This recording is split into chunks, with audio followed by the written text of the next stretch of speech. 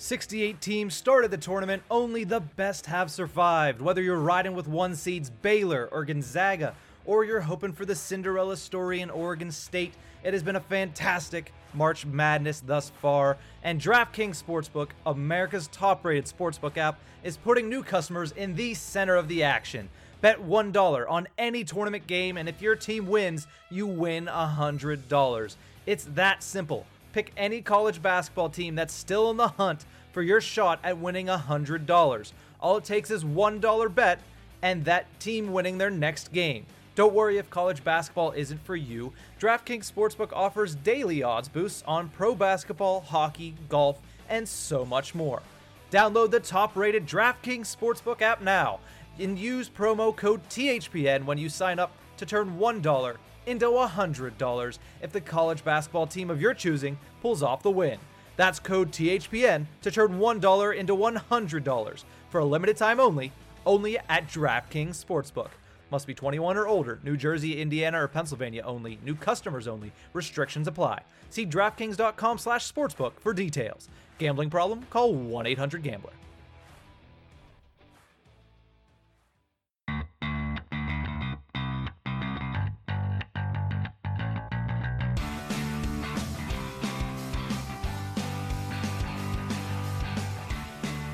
Hello, and welcome to the Tip of the Iceberg podcast, brought to you as always by the Hockey Podcast Network. My name is Nick Berlansky, and as always, I'm joined by Nicholas J. Horwat. Horwat, how you doing today, buddy?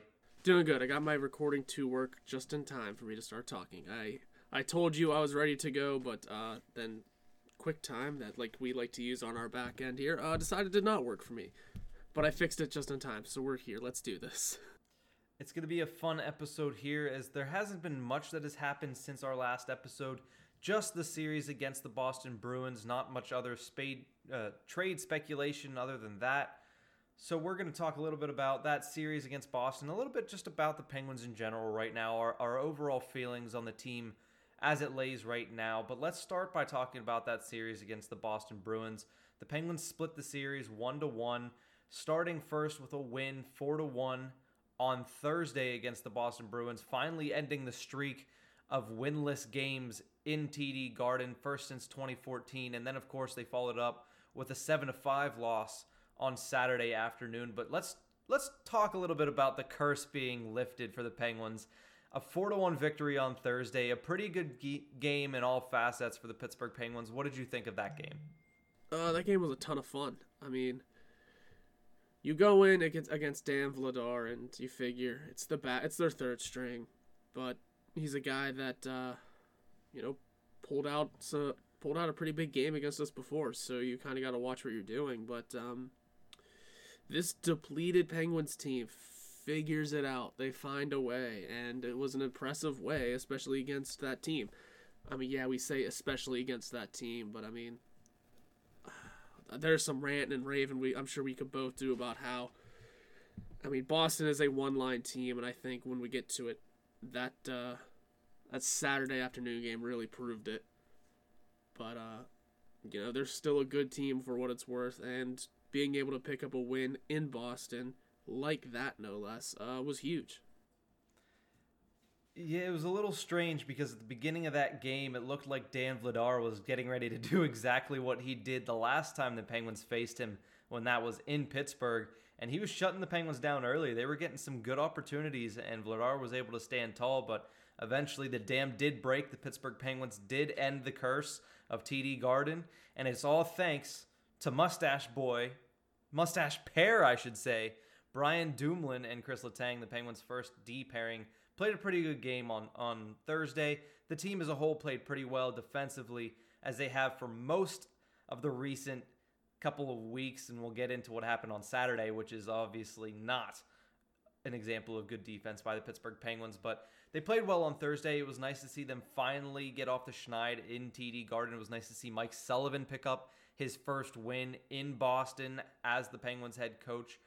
And it was a good feeling for the Penguins, because at that moment, the Penguins had then tied with Washington and the Islanders for first place in the Mass Mutual East Division. It was a three-way tie after Thursday night. Now, of course, Since then, the Penguins have fallen back into third place in the division, but they're still not far off right now. No, not far off at all. It's close, especially considering Washington and the Islanders.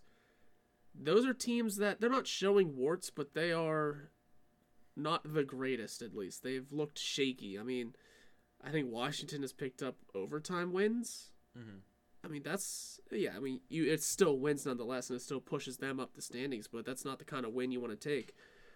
We've said it 1,000 times here for our own team. Those aren't the wins you want to take, and especially in a division like this. So, those two teams are a little iffy and shaky. Then there's us, who I guess we could say we're a little iffy and shaky because we've got 1,001 injuries.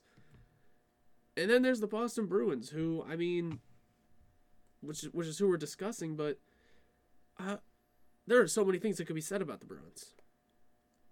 Like, what the hell is going on with their goaltending? You're a one-line team. You're, in reality, also close to missing the playoffs. What the hell happened there? And this is a team that, you know what, screw it. I would love to see Boston miss the playoffs. I would love that. I hate Boston. I do not like Boston. I will speak that into a microphone. We've made some good friends through this podcast that are Boston fans, and I will give them that. They're cool people. But boy, do I not like their hockey team. Not one bit. This is a very, very winnable division, the Mass Mutual East Division. For the Pittsburgh Penguins right now, especially the way that they're sitting, this is a very winnable division. And it's mainly because the Penguins, although sometimes it doesn't seem like they're the class of this division, they are one of the top teams in this division. There's no real separation between them, the Islanders, and the Washington Capitals right now. I still think, as you mentioned, the Boston Bruins are still pretty far back of the Pittsburgh Penguins when it comes to the fourth place spot. And really the only reason the Bruins are still in a playoff spot is because of how poorly the Philadelphia Flyers have played over the past month and a half. And even so, if you go to an even lesser extent, how poorly the New York Rangers started the season, because the Rangers have, as of late, played a little bit better, but not enough to get to that point where they're overpassing Boston. So it's very much a winnable division for the Penguins. I know a couple episodes ago, probably about 3 weeks to a month ago, I kind of put my foot down and said, you know what, my prediction is going to be this team's going to finish in second in the East Division. You said that at the beginning of the season. It's very possible that the Penguins can come away with a first seed in the East Division. Do I think that's going to happen? That remains to be seen, but it is definitely a winnable division for the Pittsburgh Penguins, even if this team remains injured, because we've seen this team now have a win streak of 6 games and a win streak of 5 games in a division where there are pretty much good matchups everywhere you look. The New York Rangers have been a tough matchup as of late. The New Jersey Devils have been a tough matchup as of late. The Buffalo Sabres are an exception to the rule when it comes to the East Division, but everybody has to still pull away with wins in those games. So it's a very, very intriguing storyline for the last month of the season now is going to be how close the East Division standings are. And we always expected it to be that way, but I didn't expect it to be as up for grabs as it is with the circumstance that the Penguins have put themselves in with the injuries. It's amazing to me that the Penguins are still a team that could be looked at as one of the biggest threats in this division, even with the injuries. Yeah, we somehow look like one of the hottest teams in the division despite how injured we are, despite that we had to play Casey DeSmith for a couple of games, who is no slouch at net apparently anymore. Mm-hmm. So there is that. Where we have Castaway, Frederick Gaudreau going on our third line, and then I'm sure we'll discuss more things from that. Where we have Anthony Angelo and Radim Zohorna in the lineup. Like, what the hell is this team, and why are we winning? We shouldn't be, but here we are. We are winning. And whenever I look at the standings, I mean, I genuinely, if Boston keeps up their bullshit and how bad they've been, the Rangers are going to topple them. Because the Rangers and Flyers both, as we record this, have 39 points. The Rangers could jump the Flyers in the matter of a couple days. And then there go the Flyers, because they're probably just going to fall right out. They'll bottom out. And then for Boston, I mean, they hold their own fate with Oh, they have like 3 games in hand on everyone in the division. So, it'll be interesting to see what Boston does. They hold their own fate when it comes to them making the playoffs. I mean, this is a team that everyone predicted would win the division handily. Well, here they are fighting to stay in. And who knows? Maybe Philadelphia turns it around and doesn't bottom out. Then there is a genuine fight for Boston to stay in the playoffs. Like I said before, it'd be hysterical to watch them, as pompous as that team is, and as high and mighty as that one-line team likes to handle themselves. It'd be so funny to see them miss the playoffs. I will be celebrating when that happens. Boston is a team that not that long ago did they miss the playoffs. I believe 2 seasons ago, the year before they went to the final, they actually missed the Stanley Cup playoffs. So it's not like they're a team that has been a juggernaut and been in every single year. And even last year, yeah, they were in the playoffs. Yeah, they got to the second round against Tampa Bay, but nobody thought they were going anywhere. And they really weren't going anywhere in last year's playoffs. They didn't look to be the team that was on their way to win a President's Trophy. And now this team is a lot less powerful than even that team last season. And that's a team that bowed out pretty easily to the Tampa Bay Lightning, albeit, the Lightning winning the Stanley Cup. But the Bruins are not what they used to be, and we've said that before, but this whole division is not nearly as strong as we all expected it to be at the beginning of the season, and the Penguins have luckily taken that opportunity and kind of ran with it. So it is helpful that the Penguins have been able to stay there with the injuries that they've had, but they still need to get healthy, because if they're not healthy in the playoffs, I don't know if it's going to really necessarily matter, because even though it's been kind of a weak division, you get into the playoffs, the Islanders are going to be a tough out still. The Capitals are still going to be a tough out. Boston, if they get there, that line showed us on Saturday, and let's talk about that in a second, that one line can propel them to big wins, and that's what happened Saturday in a 7-5 loss for the Pens.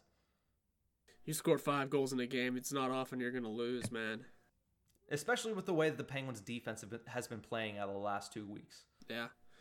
That game was nutty. I mean, right now the Penguins are just funny money. They're silly. Like we said, how the hell are the Penguins stringing together wins like this?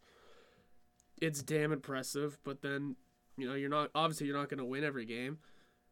But you figure, you just won a game against the same team 2 nights before. You won a game with 4 goals. Well, you scored 5 in the next one and somehow didn't win.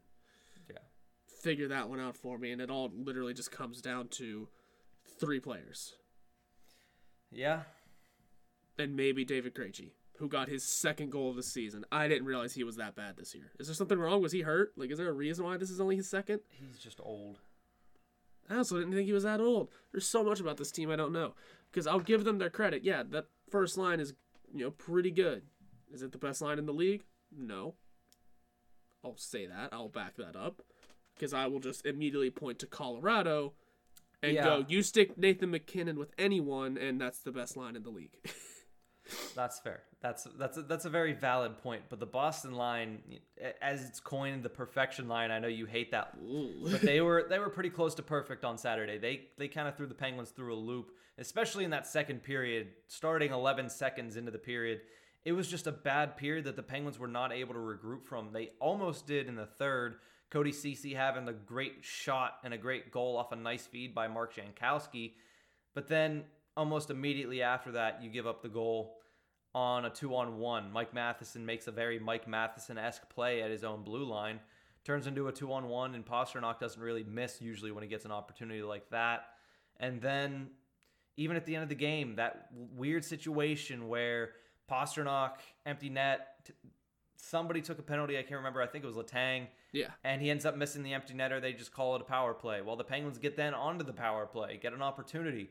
The second they get that momentum and opportunity on the power play, Brad Marchand puts it in from center ice. So it was a strange game altogether, and it was, all in all, one of the worst defensively played games the Penguins have played since January. Yeah, that whole last period, or that whole last 5-10 minutes or so, was, again, silly. What exactly was happening? We looked like we had a good shot of pulling it back in, by the way. We really did. Yeah, it was strange because you shouldn't have felt that way with the amount of goals that had been scored. No. And the way that Boston was playing in the second period and even early in the third period. But the Penguins, they gave themselves a chance. Crosby put that shorthanded goal in. I genuinely thought, we have a real chance here. Let's do something with this. I would need to ask you, would you have had DeSmith pulled on that faceoff? Smart money says yes. For Mike Sullivan, smart money says that Sidney Crosby wins that face-off. But he was also going against Patrice Bergeron, who is his kryptonite. So it's a tough decision. That was what Bergeron was in the box for, but you got to also figure... Oh, that's right. He was in the box for that high stick. Yeah, but you got to figure... I mean, it's a face-off, and let's be real, the Penguins' face-off ability has not been too stellar this year. Yeah, to say the least. Yeah, it's Crosby. I get that.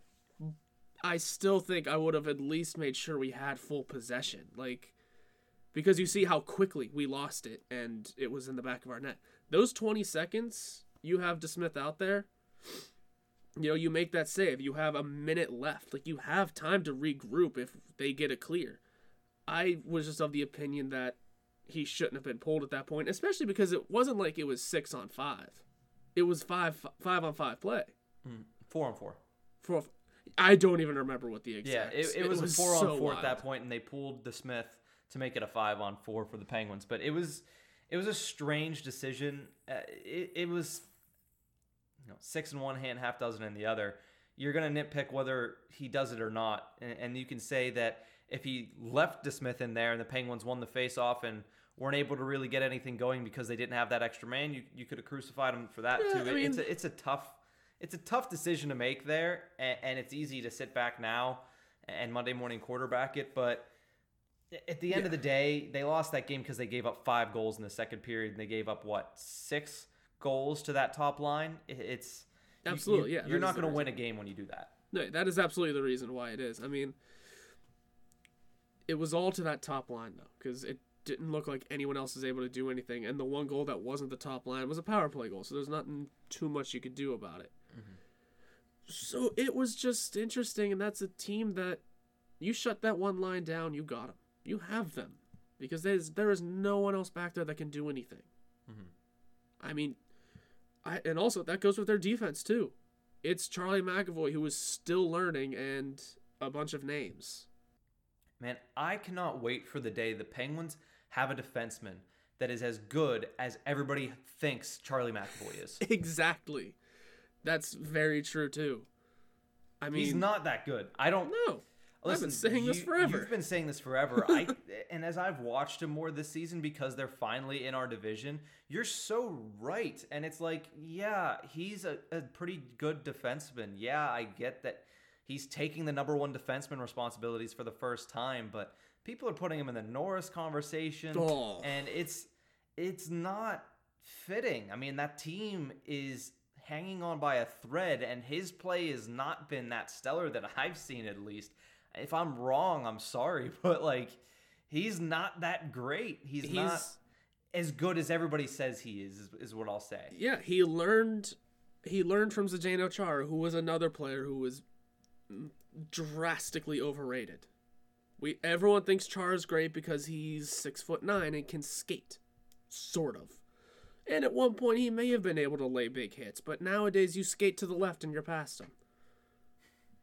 We like these guys because they're tall, and I've been saying this for years. It's the Brent Burns effect. If Brent Burns never grew out his beard and hair, we would have no idea who that guy is. He probably wouldn't be in the league. He had a couple good seasons though.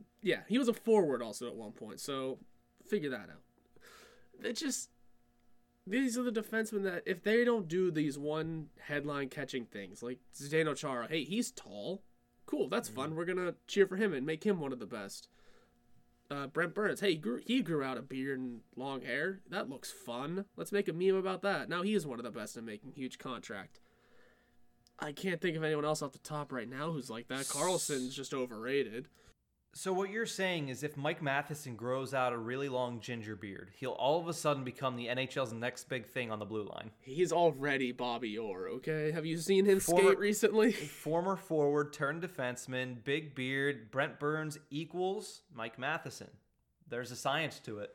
Yeah, the Mike Matheson thing is so interesting to me, but I appreciate that goal. We didn't even discuss it. That goal and that win on Thursday was incredible. It was Bob Berry. The first thing he said was, "It's appropriate that he did that in Boston." And I said, "Whoa, Bob Berry." It's a very Bob Berry thing to say. I tweeted that out too, but whoa, I was doing it as a joke. I wasn't comparing it to Bobby Orr because I don't want to be blasphemous like that at all. No. But I did compare it to what I saw in the 2017 Stanley Cup Finals when Ron Hainsey did nearly the same thing, minus the fact that Ron Hainsey passed it off, then went to the front of the net and scored a goal. Yes. But the whole dodging two defenders and they run into each other and fall down and then shooting up the ice and scoring a goal, yeah, it kind of reminded me of Ron Hainsey in 2017, and it gave me some warm feelings inside. Good old Ronald Hainsey. Yeah, I mean, don't get me wrong, as long as Mike Matheson is doing decent play, I'm not mad at him on my team. As long as he's doing stuff like that and not stuff like we saw Saturday whenever he gave up that goal in the third period, whenever he fell and turned the puck over into a 2-on-1. Yep. Yes, exactly. That is a microcosm of Mike Matheson in 2 games. Yeah, but you want to know whose fault that game probably was anyway? Chris Letang, because... It is. How many losses do we have this year? They're all Chris Letang's fault. Well, it's his fault because he said that he did the mustache out of superstition, which means it turned into bad luck after he said it. Yeah, no. Obviously, we're all bullshitting here. We called out Letang's mustache, but I did love the fact that he said, well, we haven't won in Boston in a while, so I figured we'd try something new. And interesting storyline there. But the Penguins split a series against the Bruins. And I'll take it. It was in Boston. I'll take a split series with them right now. It's what we said on Thursday. We said, you know what we want? We want to see a series split because that means one thing and one thing only. The Penguins finally won a game in TD Garden. So that's what we did. We finally won a game in TD Garden. Does it suck that we lost that game on Saturday?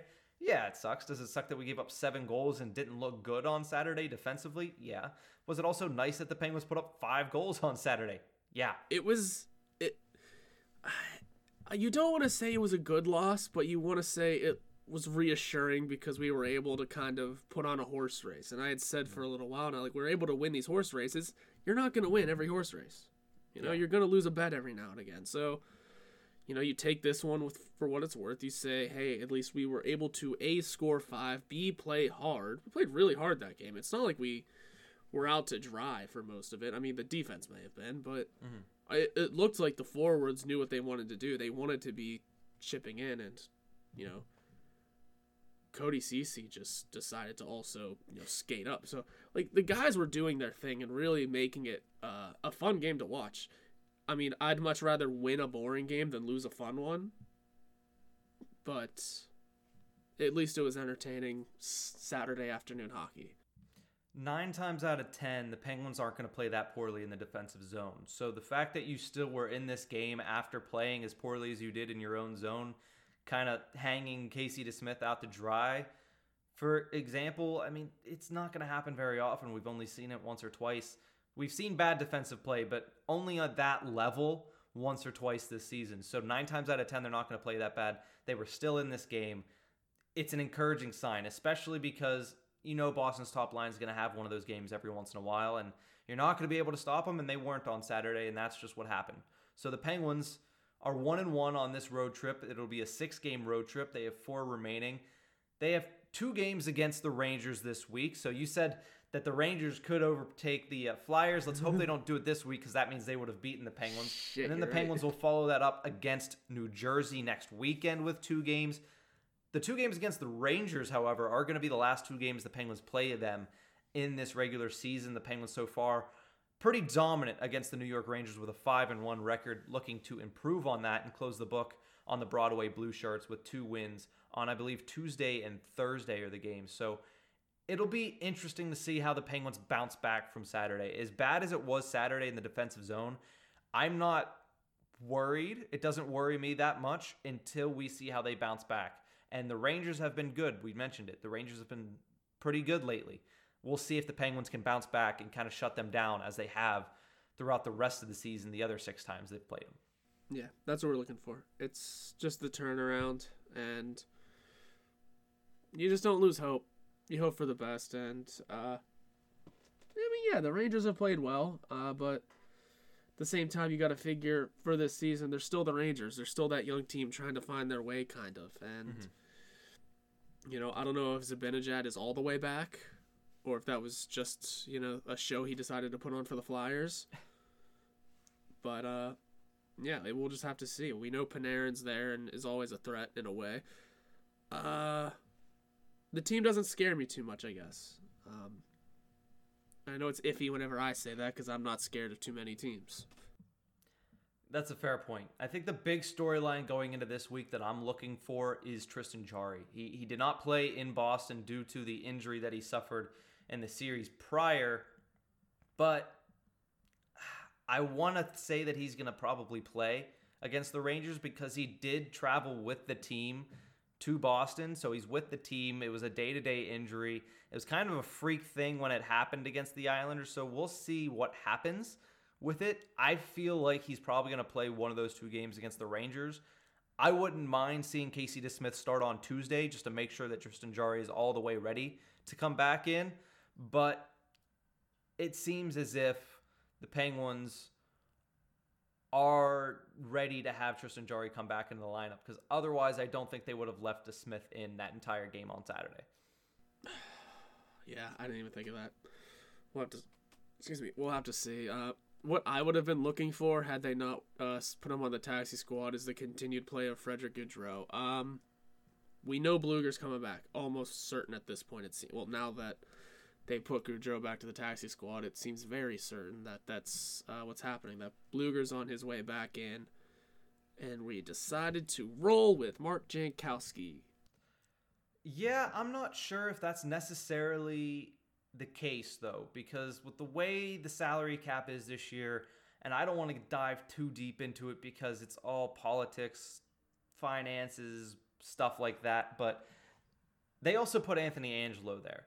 And if you're taking 2 guys off your roster, there's not going to be 2 guys returning. So it might just be something that they put them on the taxi squad to preserve some salary cap numbers and save some money in the couple days that they have this break. But I'm not exactly sure. If they still end up going with Mark Jankowski over Freddie Gaudreau and they don't even give Gaudreau a chance at that 4th-line center role, it's not going to be something that's going to be well received at the very least among Penn's Twitter, because even though Jankowski did finally score a goal on a goalie on Saturday, and he potted a pretty nice assist as well, he's not the guy that I'm still trusting right now to go as the 4th-line center. I would give Freddie Gaudreau an opportunity there. So we'll see what ends up happening. And Jankowski's goal, it wasn't even like it was his... it was his goal. It wasn't even like it was his goal, though, if you know what I mean. It was a deflection. It was the second deflection. Yeah. That's the funny part of it. Like, yeah, a deflection's one thing. But when you're the second deflection and the first one's off of the defenseman of the other team, you're not the one that really took the shot and you weren't the one that really deflected it. Don't get me wrong, it's your goal and that's the way they're going to count it. But Mike Matheson taking that shot. It's a fun time to be Mark Jankowski, I guess, eh? Hey, he's still on the pro roster, and he's remained on the pro roster this entire season. So we'll see what Hextall and Burke decide to do. Going down into the final week before the trade deadline, before we go to break really quickly, I want to ask you, if you're the general manager right now, what is the one move you need to make? Oh, it's so hard to tell that with all these injuries and that they're all going to come back at some point. I feel like the one move, if I'm this general manager on this team, I'm noticing that our call-up guys and taxi squad have been playing fairly well and have been contributing in their part. Our injuries are going to be getting healthy and coming back into the lineup. I think I'm shipping off probably Pettersson for assets and working from the draft for this year. Our team looks good. So you're not bolstering the lineup at all. You're basically keeping the same lineup and getting what you can for Pettersson, knowing that whoever's going to step in for Pettersson is going to be just as good and it's not going to hurt the team now. Yeah, that's what I'm rolling with, I think. I mean, yeah, I'm going to see all these names still pop out. The Dustin Brown thing that we had a long conversation about. Anthony Mantha, you said Eric Halla, and just all these names that we're going to discuss, I'm sure. What do you do when everyone's healthy, though? That's the part that I've run into. I mean, we saw that we're putting Goudreau through the taxi squad reins again. That's so we're deciding on maybe keeping Mark Jankowski in the lineup. I mean, yeah, this is all speculation. We don't play until Tuesday, so I mean, we don't know anything. That could all change. But I mean, like, what do you do when everyone's healthy? Now you have a surplus at center. I mean, that's cool. That's a good thing to have going into a playoff push. But like, I mean, really, someone that you relied on at one point or another in the season is just going to be healthy scratched or on the taxi squad, not seeing any ice time again. If that person is Mark Jankowski, so be it. But if that person is Mark Jankowski, judging by the current rate of our centers right now, it seems like Goudreau is also the one that's getting the short stick here and is already out. So it's a lot of question marks. I mean, yeah, don't get me wrong. I love trades. Trades are fun on this team, except for whenever we don't like them. But for the most part, they're a news discussion to have, and there's always the point of you're looking at it as a new opportunity for someone, one way or the other. So obviously trades are fun. It will give us stuff to talk about, and that's something to evaluate and to really look at. But this is a time that, like I said, if I was this general manager on this team and I said I was going to use this year as an evaluation year, why not hold to that? Our team looks phenomenal with a bunch of call-ups and injured players. I say we just roll. That's a fair point, and you mentioned the Pettersson move to get some assets. I feel like we need assets. Oh yeah, the Penguins are definitely in desperate need of assets to try to kind of bulk up the back end of the organization, but I could honestly see them making a small minor move. I don't see them making any big moves. Nothing big splash, yeah. Maybe another guy that can help in the faceoff dot. As we mentioned earlier, the Penguins are kind of abysmal when it comes to that category. Crosby can hold his own, but apart from that, Blueger is good, but Blueger is hurt right now. He's set to come back soon, but still, only having two centers that are half decent at faceoffs is not a good sign. And you definitely need somebody on that fourth line that can do something a little better along the lines of faceoffs. So I'm not exactly sure what they would do. Who knows? Maybe they trade a guy like Pettersson, get a couple of assets, and feel free to get rid of an equal or lesser value asset to add a forward. I'm not exactly sure, but I don't think there's going to be any big moves. If there is, color me surprised, definitely. If they bring in a guy like Mantha or if they bring in a guy like Dustin Brown, I'll be very, very surprised. Yeah. But, as you mentioned, I'm not upset at it. It's always nice to see new blood. It's always nice to see a new player in the lineup and just kind of speculate as to how they're going to play. I remember last season when the Penguins traded for Jason Zucker, how excited everybody was. It kind of sucked to give up both the first-round pick and Kalen Addison. It was kind of a happy moment for everybody whenever Alex Galchenyuk was shipped out of the Pittsburgh Penguins, but it was fun to speculate how good Jason Zucker was going to be. And last year at times, he looked to be phenomenal on this team. And this year has been a rough year for him with the injury and kind of a slow start, but hopefully he turns it around here. The point being, it'll still be okay to see new blood in the lineup. I'm just hoping you make the right move and you don't waste an asset on a guy that's not going to help you and that's not going to make the lineup whenever the team gets healthy. I doubt that Hextall is the type of general manager to do that. I think that's more along the lines of a GMJR quality, but I think we're going to see something in the next week that's going to tell us exactly what Hextall and Burke think of this organization and this team right now. Yeah, there's always fun things whenever trades happen. I mean, like last year's a really good example, whether we liked him or not, is a really good example of there's always some fun stuff to come from just about any trade we make. You look at the Zucker one, we see where that went. We had Patrick Marleau. For what it's worth, wasn't fun. Was not fun. But for what it's worth, it was interesting. Yeah. We got a future Hall of Famer on our team for a little bit. Apparently he grew up rooting for the Penguins. Like, all the storyline. Yeah, all the storylines were kind of there for him. I was like, you know what? Let's give it to him. Let's see if we're the team that can do it for him. Clearly not. Then the Connor Sheary thing. Hey, he won 2 cups here. I mean, yeah, the one that hurt there was getting rid of Dominic Cahoon. But, it gave us stuff to talk about. Like, hey, we got Sherry back. That's fun, right, guys? Hey, there's Evan Rodriguez as well, who, by the way, has really shut me up this year. I mean, no matter what the trade is, like it or not, there's always something to talk about with it. And you can go back to the Eric and Branson moves. Like, there was always a little discussion there. Like, what do we do with this player now? We got him. Do we turn his career around like we did with Justin Schultz, or is it just another shit situation? So any move we will dissect far too deep, and we'll enjoy it. But I wouldn't myself. You want to hear a funny comparison that my brain just made whenever you talked about Evan Rodriguez kind of surprising you? Looking at the jersey that's behind you, and for those of you who can't see it, it's a Pittsburgh Pirates jersey. When you said Evan Rodriguez is kind of surprising me, I thought to myself, I was like, yeah, he's kind of the super utility guy. And I was like, you know what? I kind of see the resemblance between his legacy in Pittsburgh and the way he's viewed and the way that Sean Rodriguez was viewed for the Pittsburgh Pirates. Oh, Sean Rod. He was kind of a super utility guy, played pretty much anywhere you needed him to play. He wasn't great, but he had moments where, hey, that's amazing, or that's really cool. Need us bring up the Gatorade cooler knockout that he had. And then the fact that for one season, Sean Rodriguez was like a grade A slugger for the Pittsburgh Pirates. So yeah, Evan Rodriguez, kind of super utility guy, has his moments that are fantastic, and the rest of the time is kind of just the punching bag for Pittsburgh fans. Oh, yeah. I get it. And he is the super utility guy. You can put him anywhere, and we have put him anywhere. So that is a key to have in your lineup no matter what.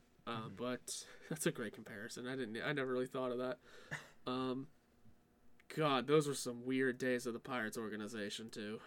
That was the tail end of them actually having any opportunity to be a good baseball team. They didn't look good then, but yeah. Yeah, that was that era. Yeah, and the Pirates already with Ke'Bryan Hayes on the injured list, so it's already not going well for the Buccos. Ride those tanks hard, baby. Well, we're going to take a quick break. When we return, we're going to close things out today with our Pens poll. We'll be right back. Hockey fights, lifestyle, and tales from a first-round draft bust? We have it all and more on the Hockey Podcast Network, your home for boutique hockey content and podcasts covering every team in the NHL.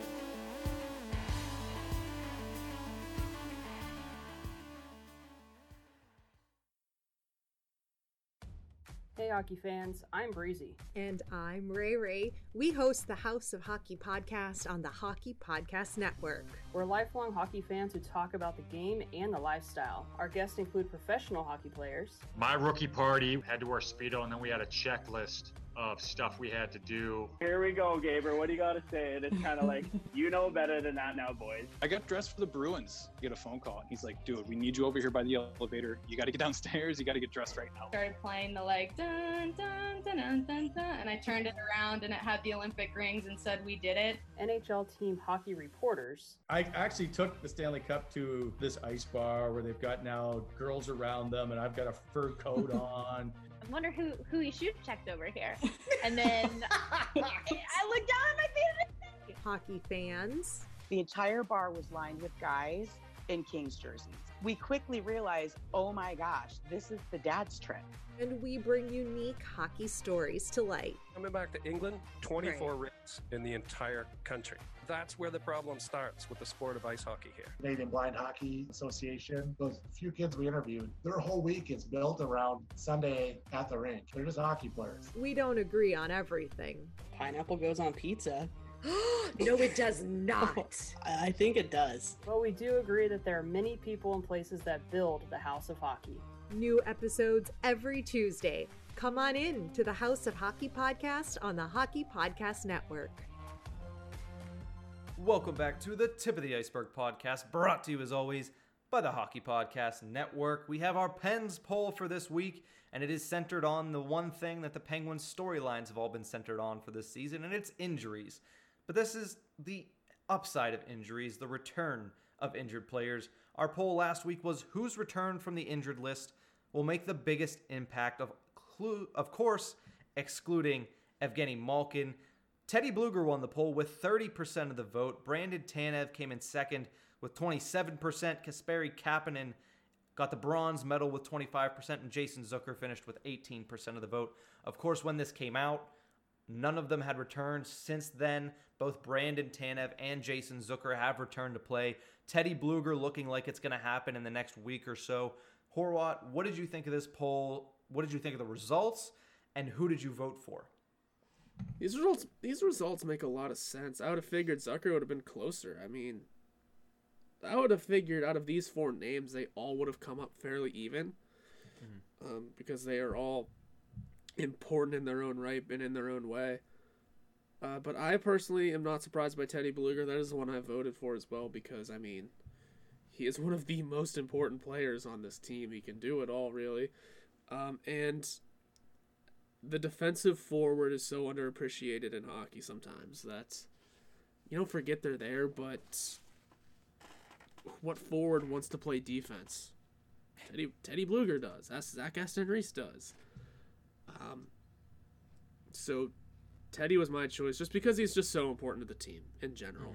When healthy, he's one of the most important players because he is the depth guy that's going to do everything for you, and he's a guy that we just need back in this lineup. He's steady, he's calm, he's got a presence about him that's just easy. Just settle in, play your game, do it right. And I mean, yeah, we saw Brandon Tanev back in this lineup. We saw the sheriff is incredible. Loved that. I don't know who he was yelling at. Someone tried to debunk it and say it wasn't a guy who played 10 games. I don't care who he was yelling at. He could have been yelling at Bergeron. You've played 10 games in this league. Go back to the minors. Tell anyone in the league that is a sick burn, and I love it. I mean, to be fair, if it's not Bergeron, Marchand, or Pasternak, pretty much everybody on the Bruins have only played 10 games in this league. Exactly. Like, who really cares who he's yelling at? That's a sick burn, and it's really funny. You could tell that to Crosby, and I'd be like, you know what? That's fun. That's funny. Good for you. Yeah, this poll did not surprise me at all because I feel like obviously all 4 of these players coming back healthy would be very important for the Pittsburgh Penguins. They're 4 very important players to this roster, so I'm not surprised that all of them were pretty close. Also because these are 4 players that are pretty much beloved in the Penguins universe, especially on Penguins Twitter. And I also voted for Teddy Bluger mainly because of how short-staffed the Penguins are at center when it comes to behind Crosby right now. We all had talked for a while about it being Crosby and then the bottom 9. Yeah, McCann has filled in pretty well as the second-line center as of right now. Yeah, Freddie Gaudreau has played pretty well as that third-line center as of late, but Mark Jankowski is not anything special. Freddie Gaudreau should be a 4th liner in this league. It's been nice to see him play pretty well on that third line. And listen, we want that third line to be reunited fully, and right now the missing piece is Teddy Bluger. So obviously that's going to be a big portion of that, and Teddy Bluger does drive a lot of play on that 4th line. He's also the Penguins' top penalty-killing center. But here's the thing. When Brandon Tanev came back, they reunited him with Zach Aston Reese, and then they just threw Freddie Gaudreau in the middle there. That line automatically became a pretty solid third line just by putting a capable center there and then putting Aston Reese and Tanev together. Now, if you have the missing link in Bluger, once he returns, you have your third line set again. And for the first time, we finally have a fully healthy line that is set besides the first line. So you have this first and third line that are just set for all healthy. And then you're just missing Malkin and Kapanen to kind of fill out everything else. I think the most important return is going to be the next return because that'll be the one that knocks Sam Lafferty out of the lineup, hopefully. Because it's going to be either him or Angelo, and honestly, Angelo deserves to be in the lineup over Lafferty right now. Yeah, for sure. Between those two, it's definitely Angelo. It's just hard to. I mean, we're not in the hockey minds of head coach Mike Sullivan or his crew behind the bench. We don't know what goes on off the ice either, because sometimes the off ice politicking lends its hand into all of this. But I mean, to the Gaudreau thing, he has just endeared himself to this whole fan base. I mean, the Zach Aston Reese story of him running into Gaudreau at Whole Foods, wherever it was. who else is gonna tell that story other than like those two? Those are just two random players that just ran into each other in a Cranberry PA grocery store. You're not getting that kind of story out of like anyone else, I feel like. It's because everybody else just orders their food to be delivered to their house. I was also very surprised that Goudreau said he was living here. I maybe I shouldn't have been, but like, I don't know. I was a little shocked that he was like, yeah, I'm living here. I was like, all right, you signed a 1-year deal and you played in Wilkes-Barre for a little bit. Are you sure? Maybe he was made promises by GM Jim Rutherford. I'm not. I mean, I guess you have to kind of live where you are, and it's not like these guys aren't making money. They can do it. It's just that's just always astonished me. Yeah, that's the word. But yeah, no, it's whenever this lineup is fully healthy again, I would like Goudreau to be in it. I would like Angelo to be in it, and Lafferty and Jankowski to not be. Bluger to be in there as the third line guy. I mean, yeah, you make your third line again with Tanev, Bluger, and Aston Reese, and that's kind of a rough third line. Mm-hmm. But if you just are able to figure out the fourth line and put a scoring toucher down there, and well, you kind of tell your boys, hey, we're not on a 4-line game here. We're just kind of all playing. Then maybe they roll with it, but it could be a lot of fun. This lineup could be very entertaining with everyone healthy. It's been nice to see the Penguins get a couple of guys back. Brandon Tanev, I mean, when you come back from injury, usually you see some players a little tentative, a little just trying to feel out process. Brandon Tanev came back the way that you would expect Brandon Tanev to come back, going 100 miles an hour, flying around without his helmet on, and telling people to screw off on the Boston Bruins because they've only played 10 games and they should go back to the minors. So it was nice to see him come back. Yeah, exactly. Calling him a sheriff, which is just the most out of left field chirp that you can imagine. But it's nice to see guys like him and Jason Zucker come back into the lineup. I'll be excited to see Teddy Bluger come back in the lineup. And then what's next? Kasperi Kapanen probably is the next guy to hopefully get back on the ice for the Penguins. Evgeny Malkin is still working off ice, trying to get back. And hopefully the Penguins can remain healthy going into these next couple of weeks and throughout the rest of the season, because it has been something that has challenged them throughout this year.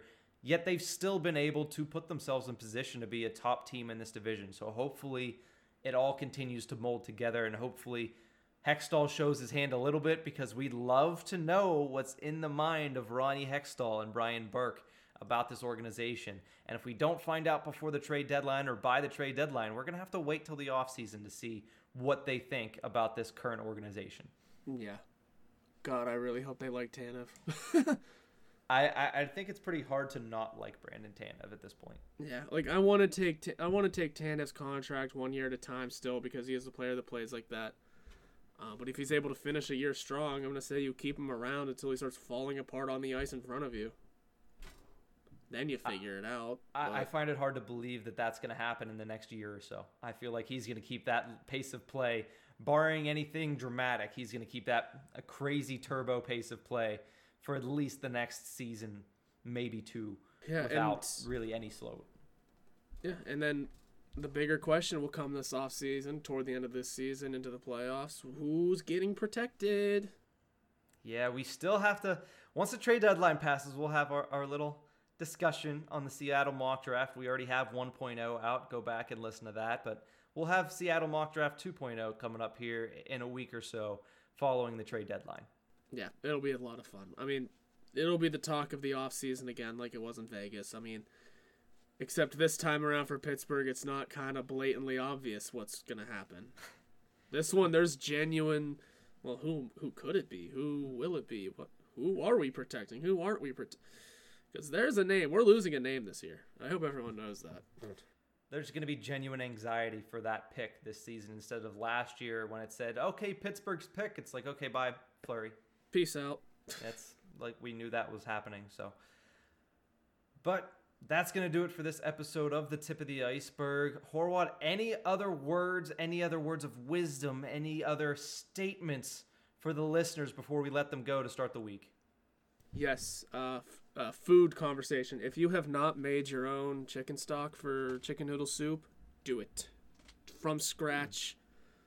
It's incredible. It's the best thing you'll ever have. Me and My girlfriend Megan turned 21 this past weekend. We went to our buddy Matt's house and made chicken stock from scratch.